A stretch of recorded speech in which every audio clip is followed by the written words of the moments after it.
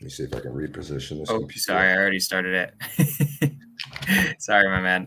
Yeah, you're okay. Welcome to Skorch the Fears, episode 10. We got my man, Vincent Hayes here. He is an excellent agent in the Bay Area. You've done some flips too, right? I still do them. I am And actually still working on doing one in Oakland flips right now. and still got a flip going right now. So it's amazing. I'm so happy to have you on here. I'm also going to start it on Instagram. Hold on a second. Should have Okay. started on Instagram first, but let's do it. So, yeah, I'm starting it on Instagram. All right, cool, man. Well, it's been a while. I'm glad we get to do this. I'm thankful you got to come on the podcast. So let's start with just the most basic of questions. How'd you get started in real estate? So I have always had an entrepreneurial spirit, and so I've kind of looked at a couple of different endeavors, and one of the things that probably excited me the most was real estate, and I think timing was probably the most interesting piece of all this because I just finished business school, just started connecting with friends that were doing real estate investment. And next thing you know, I'm in it and running. So it's been a very fun and interesting ride. And You started as an agent, though, right? No, You started as I an didn't. investor? Started as an investor. I didn't get. Oh, okay. I didn't become an agent until probably 3 years ago. Oh, okay. I didn't even know that. Yeah. Awesome. Yeah. Okay, so started. My first did you flip start was in with flips 13. in Yeah, 2002? Is that what you said? 2013. 2013. Yeah, so that was my first one. I've been lucky enough to do everything in Oakland, and it's been pretty interesting and pretty fun. Nice. So I'm excited about it. Love it. Okay, I didn't even know that. So you did your first flip in 2013, and then like, what does your business look like? Has it been mainly just you? Do you have some employees or? So it's always kind of ebbed and flowed. So I started out kind of recruiting a crew of guys that did most of the work for me on pretty much all of my flips, and then I got this brave idea after probably my fourth one to do a 5 unit condo development. And so that Mhm. required a pretty heavy lift in terms of taking an old building and demoing probably 95% of it, and then basically making 5 new condos, almost new construction. So Yeah. it's been an interesting ride. Okay. Cool. Coolio. And then, so how many do you usually do a year? Or how much do you like doing a year? Probably 2 a year. Two a year. That's probably about my average. The condo development took 4 years to do. There was so much planning and everything involved with that. So from 16 until 19, I was like it was chaotic. But for the traditional flips that I would do on single family homes, usually anywhere between 90 to 120 days was usually my timeline. I would take a little break in between and then just keep rolling. Okay, love it. So, all right, I just wanted to get a little bit of background for people who didn't know you like that. You're a flipper, and just one or two is good. I mean, honestly, one or two in the Bay Area, you can just off of one or two, you could literally like have an amazing life, like That's true. That's very true. You know, over the whole year. if you find the right ones and you time the market right, yeah. I mean, 1 or 2 a year can really do wonders for you. I love it. And then, so why did you become an agent then? So for me, I looked at it in terms of like how much more can I cut costs, and Right. so I looked at acquisition, and I was like, yo, not only can I buy the property myself, but I get what I call a rebate Hmm. for buying my own investment opportunity. And then on the opposite side, when I'm selling, I look at it as a way to be able to further incentivize the buying side agent. Like I usually give like 3% commission, and then knowing that I'm going to get the rest. So it seemed like a no brainer. Love it. I love it. Okay, awesome. So it was just meant more for like the flipping business. That's pretty Yeah, cool. that's it. That was pretty much it. And I help out people whenever I can in terms of other investors. I'm not really a traditional like buyer, seller, agent. Like I don't have a book of clients and do all of that. It's just more for me and then whoever I know in my network that needs a little assistance in acquiring a property. I love it. Cool. Yeah, I mean, I really like one of the things that I really like about you, Vincent, is, and I know why, is because you started as an investor, so you got it. Wow, a lot of agents sometimes they like are a little bit wary of people who are wholesaling, like me. I mean, for people watching, like Vincent and I did a whole YouTube video on his channel about like how to wholesale in California, because that's a question that he gets a lot. One of Yeah. my questions you basically already answered, and I mean, I'm gonna ask it anyways, just because, but I think I know the answer now. Is like, what made you? Because we've done deals and you've been representing me, and then you knew I would be the one wholesaling it. What kind of made you feel comfortable doing that versus just wanting a normal fix and flipper? So it's your process. I think you are probably, and I've talked to a few different wholesalers, and I think the biggest thing that made me feel comfortable about you is that you have a well-defined process in terms of how you look at not only securing a deal, but then how you approach getting that deal in front of a buyer that is going to be able to close it out for you. And many times, and this is like the biggest struggle that I think many agents have with wholesalers is that the whole run to get an offer accepted, and then at that point you have no idea what to do next. And Right, a lot of times, what you run into is someone that has no idea what the next step would be, or haven't like they haven't put together a real plan in terms of how to get in and out of the deal. And so right. when I had my first interaction with you, I was like, aha, this is a guy. This is a real Love guy. it. And so like I'm very cautious about wholesalers that don't walk in kind of with the understanding that they need to be able to execute. So Right, it's really tough and I hate to say this because I also do mentorship for wholesalers, but it's really tough to say, hey, I'll be comfortable representing you when you know that somebody doesn't have it all together or have it all locked in. right. So, And I get that too. I mean, it's all about being professional, right? And like being like, look, here's like here's my process. Like, this is what we're going to do. Here's why I think it's a good deal and why I think specifically for wholesaling would make sense. Like, for instance, we've got that deal. We can talk about it more after the podcast. We got that deal where a bank is having real trouble um, getting rid of a property because it has squatters. And mhm. that's what I feel like the most value a wholesaler can provide to agents is when there's a problem that's really hard to solve because I either do know how to solve it or know somebody who knows how to solve it, or will just take it, depending on the price. So that's, Mhm. I feel like, how we add the most value to you. And I like how that makes sense where it's like, okay, he's got his process. He obviously knows what he's doing just based on the way he's talking and like Yeah. understands like this is what it's supposed to be. So that's good for everyone to know. Like if you are wholesaling to like start by having the process down and then and make sure you have your numbers right. You should hit somebody up who's doing deals in your market and then having them give you a buy number. I feel like that's always the right way to start.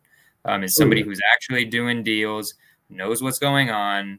Don't do what like Vincent was talking about, where it's I'm just going to get a contract and then pray for the best and try to make 100K when I have no idea how much this thing is worth. Oh Right? my gosh, it's so hilarious because I mean, I think the most interesting thing is because most people, like when they interact with me and when I'm wearing my agent hat, they don't realize that I'm an investor. And so Right. the moment they start talking, and then the sense that I get is that they don't really have the real understanding they need to be able to execute. I'm like, oh boy, this is gonna be Right. tough.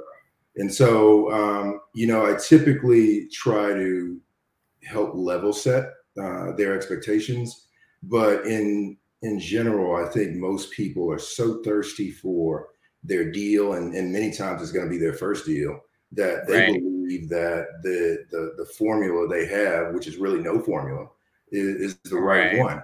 And so it's tough to get someone to understand that, hey, in all of this, like what I think is most important, and you even said this during the interview that we did on my YouTube channel, is that you have to be someone that is a problem solver in real estate. It's Right. not so much about you and your profit and what you can get out of the deal. It's about, hey, here's a seller. Maybe they do or don't have a problem. Hey, here's a buyer. They are looking for an opportunity. How do you connect the two? And then in the middle of that is where your profit lies. And as long as you know how to Exactly. navigate that piece, I think like that's what makes you real as a wholesaler. What makes you a real specialist in real estate.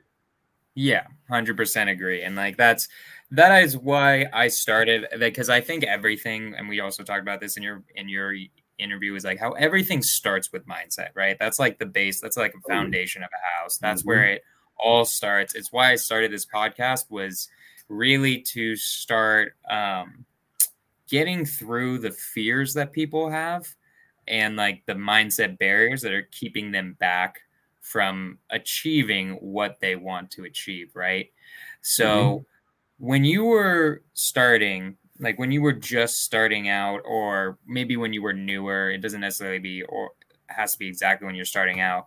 What were some fears that you were having, or what do you think were some fears that might have been holding you back right when you were just starting? I think failure is a big one. Mm-hmm. Losing money, another. And the biggest thing I think for me, my why for why I do this is my family. And so, like, if I'm not able to execute and deliver, and then that ends up having a positive effect on my family, then that kind of is a kind of a deflating situation for you. And so that's why, like everything that I do, I have to be very thoughtful. And there are a ton of hiccups and lessons that you'll learn along the way, Mm-hmm. no matter what you do in real estate. I think Right. you're always going to have something that happens that you didn't expect, but you just have to be able to game plan for what those issues will be and then learn from them so that you don't get in the same situation again. Yeah, 100%. That is definitely the way you do it. So those fears that you were having, fear of losing money, fear of, Failure. failure, all of those. So how do you overcome those? How do you specifically, like, what do you do to push through them? Due diligence. Like you need to, I feel like the Wish I way could to write on this. mitigate a lot of those issues is just knowing that you know the deal inside and out. And I Love it. think for me, it took a while. I feel like it took me probably it was my third deal that I feel like I really started to kind of get my full understanding of real estate, and it started to stick because in the beginning, like you have these great ideas. You maybe have watched a fix and flip show on TV, and you think, oh, HGTV. that's I can do that. No, you can't. And like you really have to be a student of real estate. You really have to love real estate in order to make this work. Because I think for most people, when you walk into it thinking, oh, I'm just going to get a general contractor and I'm just going to throw some money at it and it's all going to work out, that can Right. go so wrong. And even with wholesaling, I mean, just thinking that because you see a house that's dilapidated or distressed and it's ripe for you, I mean, you don't fully understand what's going on with the seller. and you also need to fully understand what's going on with the house, because not Right. only could it be a situation where the house is not a good fit for anybody, the seller situation could not be a good fit for a wholesale deal. And so like Yeah. you spend a lot of time and effort on nothing. Right. No, that's 100% true. I mean, it's something that I definitely do sometimes where, like, if there's a deal, I don't do as much direct to seller anymore, but when I did, there'd be just some times where I'm like, this person just would be better served by a realtor than me. Oh I'll yeah. take like a small referral fee and just throw it to an agent. Right. And like, I think it's really important to keep the mindset that we're talking about it. Like, it's not about you. No. It's about them. It's Yes. about the seller. Like, you're supposed to be helping the seller. That's where your profit is. That's how you get paid, is by giving that value. That's Um, correct. so I like that. So due diligence. Okay. So for somebody who's just starting out, let's go with a flipper because you're mainly a flipper. How do you learn how to do due diligence, or what is due diligence to you in flipping? So for me, I think it starts by kind of being involved with the neighborhoods that you think you can possibly invest in. And Okay. so for me, like, and I'll give you some concrete examples. For me, I was a huge fan of the Maxwell Park neighborhood in Oakland. And Okay. so, like, I would drive through Maxwell Park probably 2, 3 times a day. Mm-hmm. And it's really just to get appreciation for, like, what are the houses that sell the most? Which ones sell for above ask? Which ones have multiple bidders? Which ones have probably the easiest remodel options? And it's just really just kind of digging in and knowing, like, which are the right targets to go after. And then Mm, from there, it's about, all right, so let's try to put together some understanding around what it's going to take to get to the finish line. So it's like knowing, like, what things cost, and when it comes to material, labor, permitting, all of those things, plans. And so before you jump in, you want to kind of get a gauge or a feel for, like, what's it going to take to be able to be successful on one deal. And when you can wrap your mind around that, then you can start to create a model that's easily repeated and works for you, as long as you kind of stay in your niche, okay. a certain type of house or a certain type of flip or certain type of neighborhood. I mean, once you get to the point where you do 2 or 3 deals in that neighborhood on those types of houses, you get a feel for, like, what you can do in other neighborhoods. Gotcha. So okay. So I'm just curious. So what you would do is, like, what, hit up a contractor and just look on Zillow, or like what are the steps No, that you'd recommend? it's interesting. I would actually drive by projects that were actually going on, and I would notice things. Like, for me, like, is the job site clean? What are the guys doing? Is everybody kind of moving as a cohesive unit, or do you have a couple guys over here just standing around doing nothing while one guy works his tail off? And so then you start to get a feel for, hey, these guys might be the right guys. And then also it's just referrals. Like, sometimes I would just run into guys that were either at Home Depot, and Mhm. they would have their T-shirts on for whatever company they work for, and just ask them, like, hey, do you know a group of guys that can do some things that can be Mhm. pretty good but cost effective? And so it's really just kind of trial and error, and just hoping that you find the right guys. And not all the guys that you run into that you do business with are going to be the ones that you stick with. And that's one thing that I think many people don't really discuss, is that, like, sometimes things don't go well in terms of personalities, in terms of, like, deliverables, and you end up having to find other people. So it's always great to have, for everything that you need to have done. So for, like, the trades, electrical, plumbing, mechanical, like, have 2 or 3 folks that you can go to, because you never know what their life situations are like. You never know, like, how overburdened they are with work and all those other things. So it's always great to have a few extra people that you can lean on. But Gotcha. it's just trial and error, just finding those folks. Gotcha. So I'm gonna bring this back to something that you said earlier, because this is what I do in the interviews, is I kind of like pick up on something and kind of think about it in the back of my mind of how I want to ask a question about it. So you were Okay. talking about earlier about your why and how it's your family. how did you determine, like, obviously, I feel like that one might be kind of instinctual, especially because you're a dad and you Mhm. have a wife, and like Yeah. naturally that's just what it means when you're a father. But I'm curious if it was anything more than instinct. Like, how did you know your why? Was there any other way than that, or is there like any other methods you might recommend of somebody who might be starting and then wants to know what their why is? Because I feel like almost everything goes back to that. Because when you're struggling, that's what you have is your why. Yeah. So I guess to simplify my question, how does one figure out what their why is? I think so for me, there has to be a why that's strong enough to keep you motivated when things aren't going well. And so for me, that's always going to be my family. The other one, the why that I never mentioned is hubris. Like I always feel like I'm the guy that can do whatever and get it done. And Love sometimes it. it doesn't look pretty, but like I can get it done. And so That's necessary sometimes. yeah, I mean, if you think about it, like if you look at some of the guys that are really doing like amazing things in real estate, like those guys, when they walk into a room, they command the room. There's that level of Right. hubris and self confidence about who they are and what they can do, and their level of understanding that like you can't fake that. And so like you've got to want it, and like I want it, like I want it all the time. Right. I love that. Okay, cool. And then, so if there was anything that you could say to yourself when you were just starting, well, first off, let's do this. What was your first entrepreneurial like venture? Was it real estate or was it something before that? Oh no, it's so funny. My wife was mentioning this morning because I'm kind of having.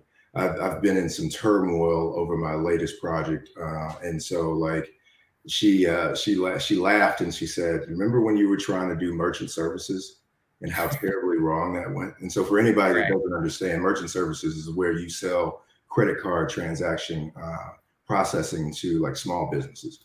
And so like I had this grand idea that I was right out of business school. I was like, yo, I'm going to create a When business was this? that around merchant services. And that's right about the time that Square came out. And you want to talk about being What crushed. year was this? I'm curious. This is like 2013. This is or Okay. 2012, 13. And so Okay. Square had hit the scene and just really started killing it because it was so stupid simple. And like I would walk in and I would talk to a small business owner and one, they hate people that sell merchant services, first of all. And two, like when there's something that's so simple that you can put on your phone and you have a little adapter and you're able to swipe and get your money in hours, like Right. what I was selling didn't even seem like it was even worth the time even listening to. So you're talking I about love it. like it's getting crushed, like walking into people's place into someone's place of business, spending 10 minutes and they're like, all right, gotta go, got business to take care of. See you later. Right. Like, whew, that's tough. Yeah. Yeah, that is definitely tough. I mean, that's a lot of rejection. How do you get over rejection? You know what? It's funny. So like when I do my mentorship sessions with young investors or up and coming investors, I always tell them that a lot of this stuff you have to kind of liken it to dating. So like Mm, I look back when I was a young man and I was single, like you were never like I was never able to get every girl that I was attracted to. Like, nobody can. yeah, Nobody can exactly. get every And single so girl. like the thing for me is like in business, that's going to be the same experience that you're going to have. You might get probably 10%. You might get 5%. But like you really got to be okay with hearing no. No has to be so you have to be so comfortable with that like literally anytime you hear no, you're like, oh, okay, so that just means I need to approach it a different way. And Right. so that's kind of the approach that I have now. Is just like, oh, you said no. Does no mean not today? No, maybe later on, and Right. you just or no means no, and you just move on. And so, but at any rate, like no is not a thing that bothers me anymore.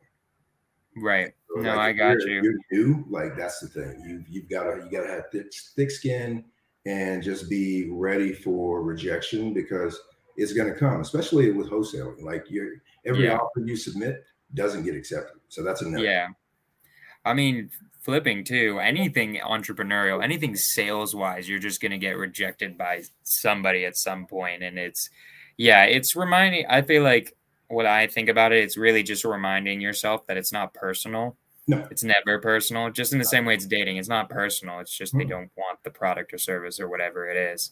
And it can be So timing. It could be a lot of things. And yeah, so like you just have to make sure that like when you go through that experience, like just take from it what you can that will help you for the next experience. right. 100%. So yeah, where I was going with that, then I got sidetracked was when you were just starting in real estate or entrepreneurship, like if you could talk to your younger self, what would you say now that you have all of this experience? Ooh, and I knew this question was coming. I thought I was prepared for it, but I think No worries. um, the biggest thing that I would tell my younger self is probably going to be find somebody else that's doing exactly what you're doing Hmm. and shadow them and get them to see if they'll mentor you. Do what So you true. can to, because I mean, I think the biggest thing that you have to understand with like any industry, but especially real estate, is Hmm. you need those 10,000 hours in order to be an expert. And so a lot of time you're not going to get to 10,000 hours if you aren't doing deals. So if you follow Right. somebody else that's doing deals and doing them regularly, I mean, you can kind of ride their coattails to get some of the hours you need, some of the understanding you need, some of the coaching you need. Because I mean, Right. that's a huge thing is being able to find someone that has some level of success and get them to share with you the ways that they've made it work. Yeah. So did you not have any mentor when you were I starting? did. I did. So when I started, I had a couple of friends that were in Boston. That I mean, they were doing all kinds of stuff from flips to Mhm. rentals, all kinds of things. And so, like when I would go visit them in Boston, I would ride around and kind of get some understanding of why they do it, how they do it, what's working, what's not. And like that was a good base for me. But then I had to come back home and try to kind of regurgitate that in my mind and then try to figure out how I can apply it here in Oakland. Because I feel like the biggest thing about doing deals in California is this is kind of I liken this to like Harvard Business School. Like if you can Yeah. make it in California doing deals, you can go anywhere. I mean, it's Yeah. easy. And maybe New York may be an outlier, but like if you can make it in California, you make it So anywhere. true. It's so true because like I mean, it's extra hard to do it here, but what's cool about here is once you get it, you get a big fat check. Oh my God. That's the cool part. Ooh, Because like I talk to people in Ohio or something, and they're like, man, I mean, you make like 100K off most flips in the Bay Area, and for yeah. them, that's like 10 rehabs, which is just Right. way more work, Oh yes. right? I So mean, you got it's to do some serious volume to hit numbers that you would do on one deal in California. right, Like that can be, I mean, that can be draining, man. I mean, you got to have a serious pipeline. You got to have. I mean, I couldn't imagine. I'm sure though that if I had to like if somebody dropped me in the middle of Cincinnati, Ohio, I could make it work. right. I know that for sure. But I mean, the amount of work that you have to do is still the same. The costs may be different, but like just to go through that grind to get nowhere near what you get in California it would Super be a annoying. reality. It would be a shock, a huge shock. Yeah, 100% gotcha there. So, okay, so I want to understand. You had friends in Boston, you said, right? Hmm. So the so how was it working? So like you were kind of getting mentored by somebody in Boston. What was it? Did you guys have calls or like what were they teaching you? How did they do it virtually? Like tell me a little bit more about that. So when I would go there, like one of my good friends, he had deals going all the time. So he would have in Boston, what's really popular are what they call three family houses. So it's like a triplex, but it's stacked. And Hmm. so if you can secure one of those, renovate all three units, you have a great opportunity, whether it's a rental or a flip or You can condo all 3 units. I mean, the Mm, possibilities are endless. And so, like, right. just seeing their process or his process and how he was able to do that, like, it was amazing. And so I would just go there, and it was basically an immersion experience. And so we would go there, and my wife and I, because those were her really good friends, we would go there and probably stay a week. And so every day I would wake up as soon as he's ready to go, I'm in the truck. We're riding around, we're going to Home Depot, we're going and doing all kinds of stuff. So wait, And were you in Boston? oh yeah, oh yeah. Oh, you were living in Boston, So not no, California. we would go for visits, and so we Oh, would go visits. Okay, like gotcha. regularly because Okay, I was trying to at understand. that time we were living. We it was right before we moved to California. We were living in Cincinnati, and so we often found that on the weekends we would just like leave Cincinnati and go somewhere else, and Boston was our primary destination. And so when we would go and stay there, like it was full on. I would. It was so funny. I would tell my guy, I was like, "Teacher, teach me." And so like, Right. Mr. Professor, I would give him all kinds of names, and we would laugh about it. But I mean, it was probably the most helpful thing in anything that I've done in terms of real estate. That in terms of just seeing the process, seeing the interactions with your subs and your general contractors, all that. It's what everybody should probably shoot for, even if you're wholesaling. Just because, I mean, Oh yeah. Oh I yeah. I think would that, not be where I am today without mentors. I got yeah, mentors immediately. I think even for wholesalers, like not only just the mentorship of another from another wholesaler, but actually going and looking at somebody's flip and how that process works. Because what you're ideally trying to do when you're wholesaling is create an opportunity, say, for a flipper. And so if Right. you understand the process, if you're able to kind of evaluate a property and give them some kind of understanding of like, hey, if you buy this property from me, this is probably what you're going to need to spend in terms of renovation budget. Like this is what your ARV is going to look like. If you're able to give a buyer those kinds of deal points, and it makes your job easier, and you can only really get that experience by going and watching somebody. 100%. I mean, that's literally like people forget that you're also problem solving for a buyer too, right? Like you're trying to get them more deals and you need to be able to convince them of that. I will argue with a buyer about comps. I will be like, no, look at these comps. I think you're wrong. I will tell I know a few contractors, even if they like have none of them, and I think they're pretty good. I've gotten referrals from them. I'm starting to do a flip, but you probably don't know this. I'm starting to do a flip with some partners just to start seeing the process and like see Nice. how that goes, which is cool and it's fun. And then I learn a lot from it, even if I'm maybe not directly managing it. At least I'm watching and taking notes as the process is going on. Oh yeah. So I like it. I'm curious though. My question was because you did get a mentor. So Yes. maybe I'm going to switch the question a little bit. If you could tell yourself when you were starting something that what would you tell yourself when you were starting that you wish you had done that you didn't do? That's more what I'm trying to get at because you did get a mentor.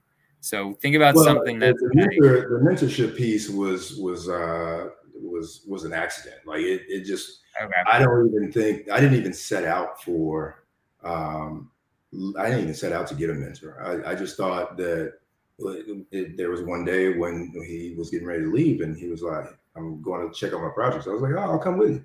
And so that's nice. how that part happened. But if I were going to tell myself something about kind of how to let's see. I think there are two things. One, as long as you do your homework, it's all going to work out. That's one thing. Mm, I think the other thing for me, when I think about it, is don't be too aggressive in terms of what you are trying to do with a deal. I think explain. for me, a lot of times I would go into a deal and I'd have ultra aggressive timelines, ultra aggressive budgets. I'd never hit one of them. And so I think for me now, if I were going to tell my younger self something, one, it would just be add in some cushion, add in some extra time for the stuff you can't factor in into your Right. pro forma, into your due diligence. I mean, you never know if like you're doing a foundation in the rainy season, how that's going to impact you in getting the work done. So I mean, like really just kind of slow down a bit, be able to appreciate the moment, and really don't be so aggressive. I Right. think that's the big thing. I'm going to take a quick hold on a second. Everybody who's on Instagram, you guys should go to the YouTube channel. You're actually going to be able to see Vincent instead of just hearing him. It's just look up my name, Jonah Corchin, on the YouTube. You'll get to the channel and you'll see this Hey, live. everybody. Or just stay on Instagram and see me not looking at you. It's up to you. But I'm just saying that's where you're going to see a way better version of this. Okay. So how I know you're pretty big on mindset. I remember we've talked about it before, and I think we talked about it when we did our interview. Yeah. So with mindset, how do you have any like morning rituals, or how do you try to start off the day so that you're in that mindset?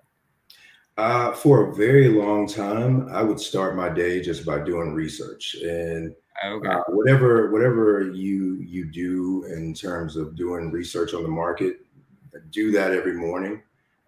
Just because you know what's out there, I mean, new deals pop up on the market all the time, and so just always knowing what's going on in neighborhoods that you're interested in.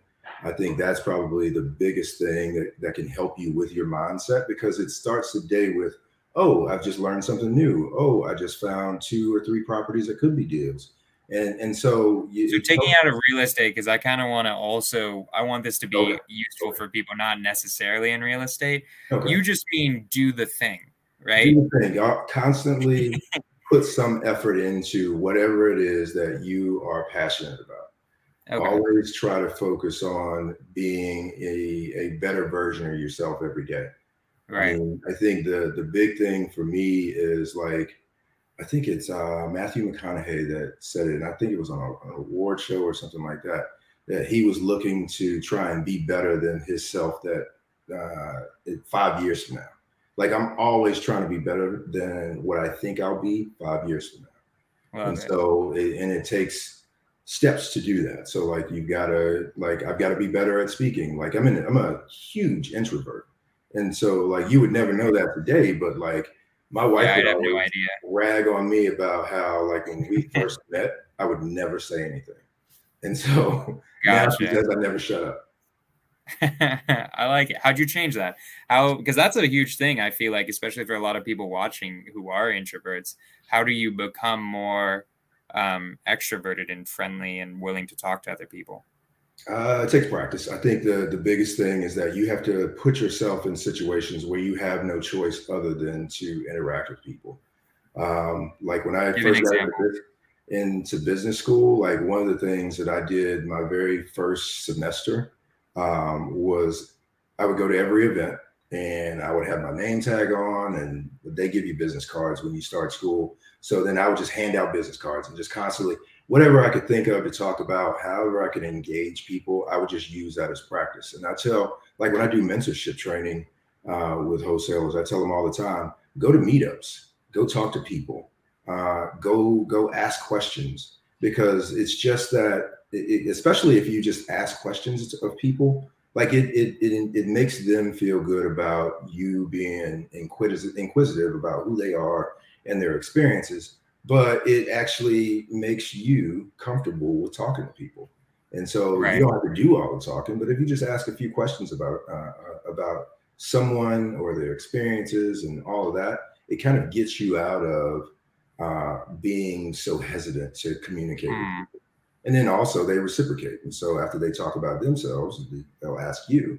And so then you just have to be okay with being able to respond and the other thing is learning how to respond in an articulate way, so that Hmm. you're not stuttering and all of that, because like you want to hold someone's attention.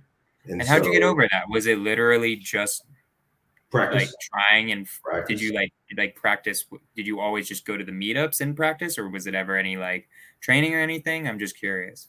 No, I tried Toastmasters once and I never Mm, could make it through. It was too much work.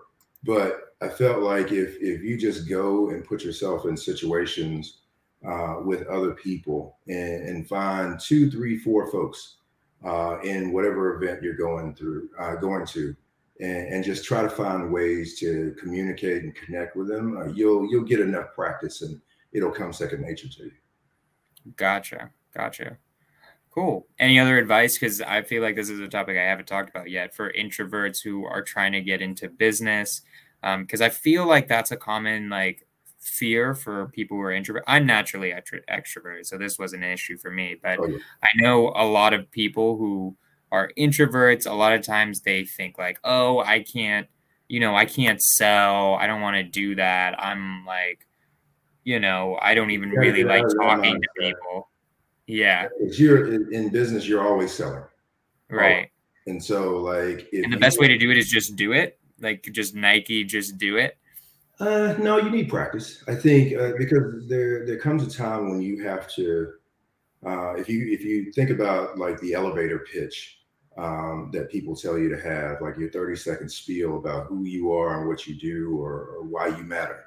Um, Right. Practicing having one of those is a good start, but Right. you also really need to just be comfortable with. And I think it's really more about being comfortable with failing, because sometimes you're going to have conversations and they're going to be terrible conversations. You'll Right. walk away and say like, "Why did I say that?" And so just don't beat yourself up for it. Just make Right. sure that like, hey, I won't do that again. I won't go down that bunny trail. Just make sure that you have a very kind of succinct way of talking about whatever they ask you. And most times it's going to be more about either who you are or what you do. And so if you can just nail down a few talking points about who you are and what you do, you'll be okay. I love it. Okay. Cool. So, all right. What else do I have for you? So, what is your goal with your business? Like what is the overall goal? Where is it where you're exactly where you want it? Are you already there? Are you just really happy doing one or two flips and then just keep doing that, or are Heck you trying no. to grow it or Heck no. No, I'm actually so I'm really intrigued with a lot of things right now. Cryptocurrency and blockchain okay. are kind of So you're trying to spread out into a bunch of different things. no. So I'm actually trying to marry the two, real estate and blockchain. And so Ooh, like I'm wow. really interested in how we can bring virtual currency to real world assets and make the two work.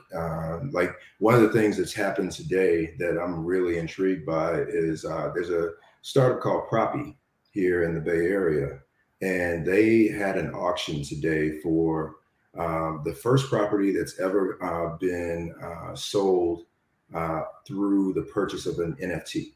And so, Hmm. like, that is really intriguing to me because, like, one How of the does things, that work? I mean, I think I know how it works because I keep up with this stuff, but for the audience, like, so, and like, I'll just go through the basics. NFT means non-fungible token. correct. It's basically like a verified, there's only one of these electronic token. So, Yes. how does it work in real estate?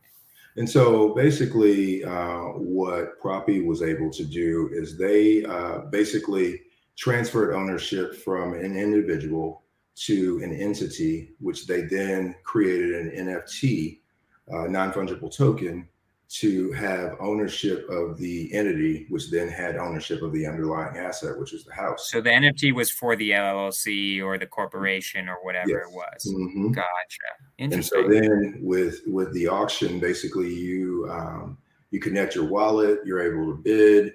If your bid's the winner, then you take ownership of the NFT, and which means you take ownership of the underlying LLC and asset that the LLC owns. So then you are now the proud owner of a house in Tampa, Florida. And Yeah. so all done through cryptocurrency, all done Interesting. in a matter of minutes once the auction closes. So like that's intriguing, and I'm like I want to know how we can take real estate investment and then marry that with uh, cryptocurrency or NFTs or blockchain, all of that. I think like one of the things that I've been hammering on, one of my favorite escrow agents is why can't you take crypto, like take somebody's Bitcoin and use that as the currency that is used to transact on real estate property. And so a lot of the issues were around the value of the token or a coin at the time of close of escrow. Like, Right. 'Cause I is can there a change. That's difference? the Yeah, issue with Bitcoin is yeah, like I could get into contract last month and then it goes down $20,000 or right, whatever. And then like exactly. I'm going to sell my house for way less than I thought. Yeah. And so I think that is the major hurdle. But then the other piece is title companies, I feel like, don't want to be caught in the middle of something like that, because I think at some point the coin or the currency has to be converted into US dollars. And so like they don't want to be caught holding the bag where somebody's short or anything like that, having to go back Right. and get more money. But I think there are real opportunities in order to make this work. And I think that whoever can solve this equation and make it work for all parties involved, title companies, county recorders, buyers, sellers, agents, all of that, I think that's who wins. So are you going to be the guy, or how are you trying to take advantage of it? Still working on it right now. Still working on it. I feel like there's some opportunities there. I think the biggest challenge for us is just that our government is slow to kind of wrap their minds around how virtual currency can work with real world assets. Right. And that for them, the biggest piece of it is how do they get their cut of the pie without. Right. Because that's always what they want. The government always wants Of a cut of it. course, of course. And so, like, I think once they figure that piece out, I think that'll open the floodgates, and everybody will come running through and figure out different ways to make that those two worlds collide and work. But I think there's still a lot of work to be done on the legislative end of this to make it possible for this to all be easy. Yeah, I'm curious. This is one I learned from somebody else, the potential merging of the blockchain and real estate is it's very similar to what you were talking about earlier, where they sold the LLC that way. Mhm. But I think it has the potential to just run title companies out of business eventually. Because I mean, you could, in theory, just have, I mean, the blockchain, one of the cool things about it is it tracks all the transactions behind it. Yep. So you could just be like, okay, well, I can tell, like, I don't know, I'm not a super tech guy, but if I'm assuming there's probably a way to be like, okay, we're now going to attach, so like a mortgage to a part of the blockchain, maybe, I don't know. But like, to me, that seems like a logical way where eventually you could have it where I'm in ownership of this. This is an electronic thing that proves that I'm the owner of this house.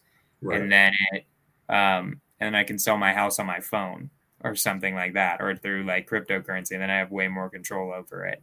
There's obviously some issues, but I feel like that would be a really cool way to do it, because then you wouldn't even need title companies or escrow companies. That's And then it. I mean, the biggest issue is just chain of title. And so Mhm. like you have to be able to know for a fact that when you give your currency, your money to someone for a piece of property, that like it's going to be yours and that there's Right, nobody else that has a claim on it. And so right, like I think that's where blockchain could solve a lot of issues. And I don't want to say get rid of title companies, but it would get rid of the need for like title reports and all of that stuff, because it's all stored on blockchain. And there's no disputing it. So like I think right. there could be like a huge opportunity. I think honestly it could make county recorder. It could make a whole lot of entities that are in real estate transactions jobs much simpler. And I think there's a lot of 100%. value that it could add. I love that. Yeah, no, I'm excited for that stuff too. That I'm curious how long it will take. Something I've noticed with real estate is it's very not techy. Like I feel like this industry takes a long time to adapt to these things in comparison to other industries. You were shaking your head. Do you not Oh agree? yeah, no, that's the same thing. That's the same thing I've been saying for years. Like the real estate industry is probably it's like a big behemoth. I liken it Yeah. to a 747. You can't make Right. it do a hairpin turn. Like the Yeah. real estate industry is not going to move that fast. Right. And so, like, I think it's probably going to take about 5 to 10 years before we get to like some serious adoption rate where the two of those worlds merge. I think, Mhm. I guess my hope is that the thing that happened today with property and then how things work with the Was that metaverse. literally today? Yeah, it was literally today. The Wow. auction Okay. started this morning and finished like around 2. Okay. And I think it sold for. I think they had it listed for a little over 6, and it sold for like 650. I think that Hmm. was. I can't remember how many Ethereum coins that was for, but yeah, it like you can go on Twitter right now and you can probably find where Trending. yeah, it's all you got to do is search on Proppy and you'll find everything you want to know about what happened today. I love it. That's super interesting. Oh yeah. So, okay. So, in your business today, what is your biggest struggle? What's your biggest hurdle for what you want to achieve? I think for me right now, it's probably capital. I Okay. think the struggle that I'm having with right now is because of inflation. Like everything is so much more expensive, and Right. so you've got to have way more capital than what you typically would require to do a flip, even to buy a house. I think everything is just so much more expensive. But the beauty is that when you sell it, you're going to get Make a the ton of money. value, yeah, that you think you should because of where the market is. But it's Right. just getting in and getting out. And so capital is a huge deal. But I think right now, I'm in a good place. I think the deal I have right now should be a pretty good one. And so hopefully capital issues will go away very soon. Love it. I'll put you on to this challenge that I did that I think really is cool. I'll send you the link and I'm gonna put it in this side chat. It's called Okay. the 500K challenge. It's by Mhm. Bill Allen. I don't know if you ever heard of him. It was really good. I started doing it and it raised some serious private money that I feel like could be pretty solid for you. So I think that you should definitely try it out and check it out. And I'll send you the link directly after this podcast because I think when you've got a deal, in my opinion, finding money can be a lot easier than people think. It's more just the way you phrase it Oh yeah, to yeah. somebody else is like everything. It's not that I'm asking you for money. I'm giving you an opportunity to Opportunity. Yeah. make a ton of money. Yes. Right. Yeah, and that's been the thing. Like my current deal, I didn't put a dollar in it. Right. So like capital is there. I think my biggest issue is I just don't like asking for other people's money. Like Right. I'm okay taking money from a lender, but it's very difficult for me to be comfortable with taking money from somebody else, like another investor or friends and family. Even though I have to do it sometimes, I think it's a struggle for me to not be able to get in and out of a deal myself. And so And what that's do my you think? What do you think is that? Is it the fear of losing their money? no, because I'm in many situations, even if the deal goes south, I'm still going to, in some way, try to figure out how I can help you recoup your money. And Right. and and and I've had that happen before. And sometimes it's not immediate. Sometimes it takes some time. Like I still have a deal where I owe like one person like $700, and so like I'm gonna make sure that dude gets his $700. I love And it. so, and sometimes you look at it like $700, just give him $700. But like no, there's a method to the madness, and so like I every dollar like it. matters. And So wait, so if it's not the fear of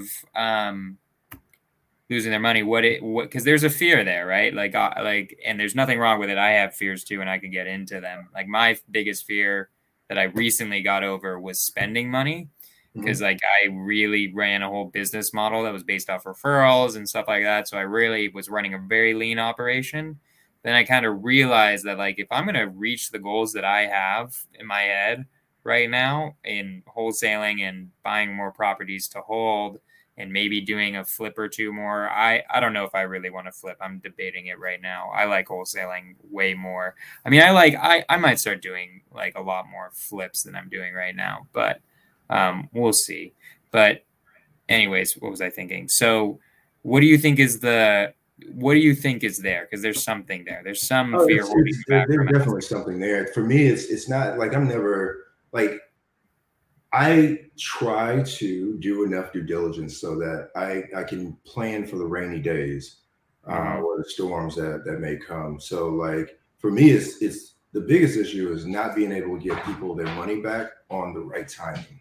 And so for Okay. me, it's like if I say that I'm going to give it to you on X date, like if I miss that date, then that's the issue that I have. It's Right. I didn't meet my obligation on the timing that I set. And so usually and for me, like in most situations, I try to pad it well so that there's plenty of time to be able to Right. overpromise and to whatever the saying is, but deliver I gotcha. long ahead of what I told someone I would do. Like my current flip, like this has been such a journey. So I purchased a property back in October Hmm. and from a lovely seller, and she just moved out today. And so, and it's not a fault of her own, but like there were challenges in terms of her being able to move to her next place of residence. But it just, and if you think about it, the property was pretty expensive. So $10,000 a month mortgage payments were coming, and I couldn't do any work. It was stressful. And so like Right. on this deal, uh, I have investors that have loaned money, and I've promised a return. I actually promised that we'd be done by the time the Super Bowl hit. I told one of Right. my investors that like we were going to the Super Bowl when this property is done. And Super Bowl this weekend, and I'm just gonna start demo. So Right. like that Stuff doesn't feel happens. good. Right. I get that. That's hard. I mean, I understand because things pop up that it's really hard to um get the timeline right. That makes more sense to me for sure. Yeah, and Spitballing, especially I if it's feel like something that's not in your control. Like, and right. that's what this was. And so like I there was nothing I could do other than just wait. I could threaten and all that stuff, but I wasn't going to do anything other than kind of wait my time. Now, if I had to, I would, but like that's not the person that I am. I like to try to Right. have some integrity, but at the end of the day, like when you've got other people's money on the line and you got goals for yourself as well, like it just makes it very stressful. And so I would also yeah. say too, I mean, you're still paying them interest, right? Something that I say to people because I got private money for this rental that I own in Georgia, and that's like a 5-year loan. And people like some people have at least asked me, it's like, man, that seems like a long time. Why would somebody want to lend for that long? And to me, it's more like, why would they not? Why, if I'm a lender and I'm trying to make money lending, I want my money out there as long as possible working. If you like, if you give me my money back, then I have to find another opportunity when the whole point is that I'm trying to make money off of my money, That's exactly right? it. So I feel I don't know, just like some spitball to those people and just be like, hey, I'm gonna still pay you interest on your money, so you're gonna actually make Trust me, more money than you're gonna do. they're getting sweet deals for their contribution. So like for Right. me, I always try to make sure that but it goes back to due diligence. So like if I know my deal can afford the types of returns that I'm giving, then I'm okay with it because I know Cool. at the end of the day, even if it goes bad, that I'll be able to take care of them with their return because that's most important. It's like you don't ever want to be the guy that like took somebody's money and then all you can do is give it back to them. Like that doesn't feel good to the investor, and nor does it help Right. the credibility. And so, as long if I get nothing out of it, at least my investors get some out of it. So, like Right. that's my mindset because I love I it. may have to come back to them one day and say, hey, I know the first deal went bad, but hey, would you give me a You made second money still. opportunity? Yeah. Cool. So I usually do this for an hour. My last question usually is like, what's your favorite mindset entrepreneurial book that you'd recommend to people? Um,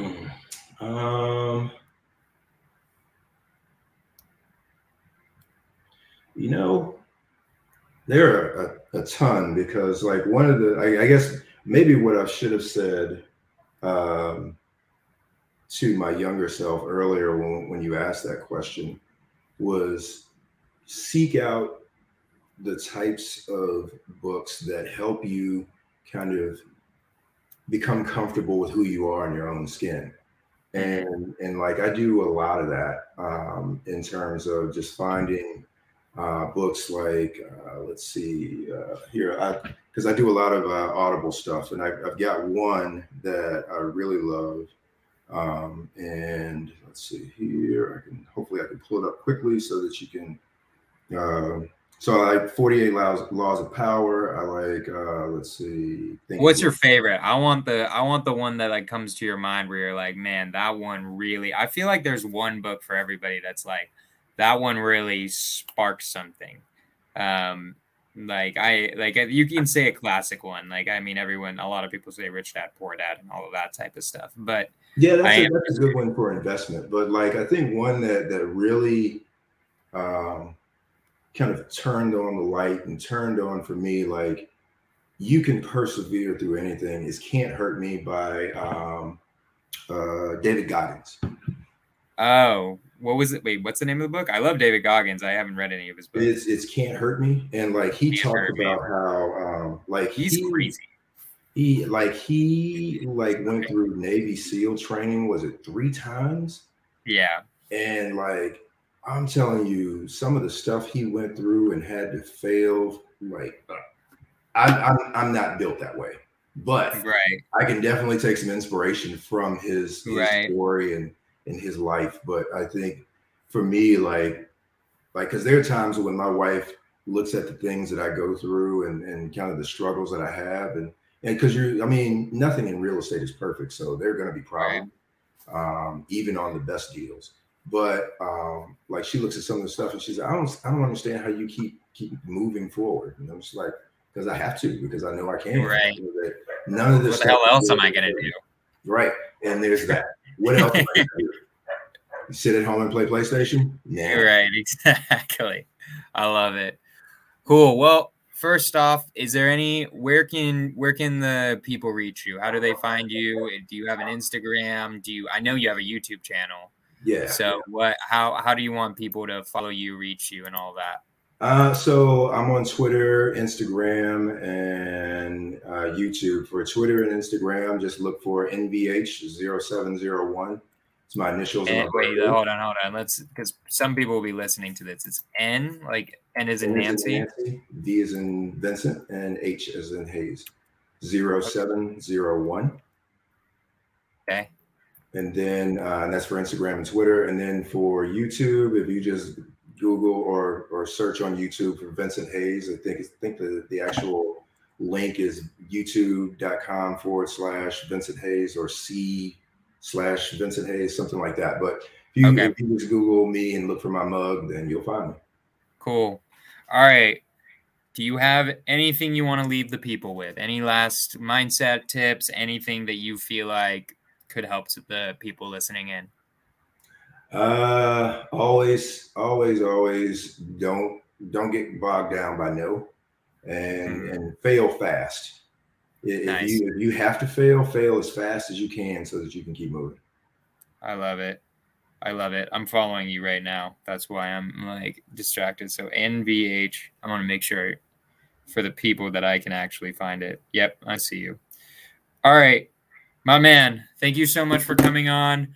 I'm gonna end it here, guys. Skorch the Fears. We've done 10 episodes, which to me is crazy. Started this like 2.5 months ago. Loving it. Thank you so much, Vincent. I'm gonna see you all next week, 5 p.m. PST. Peace.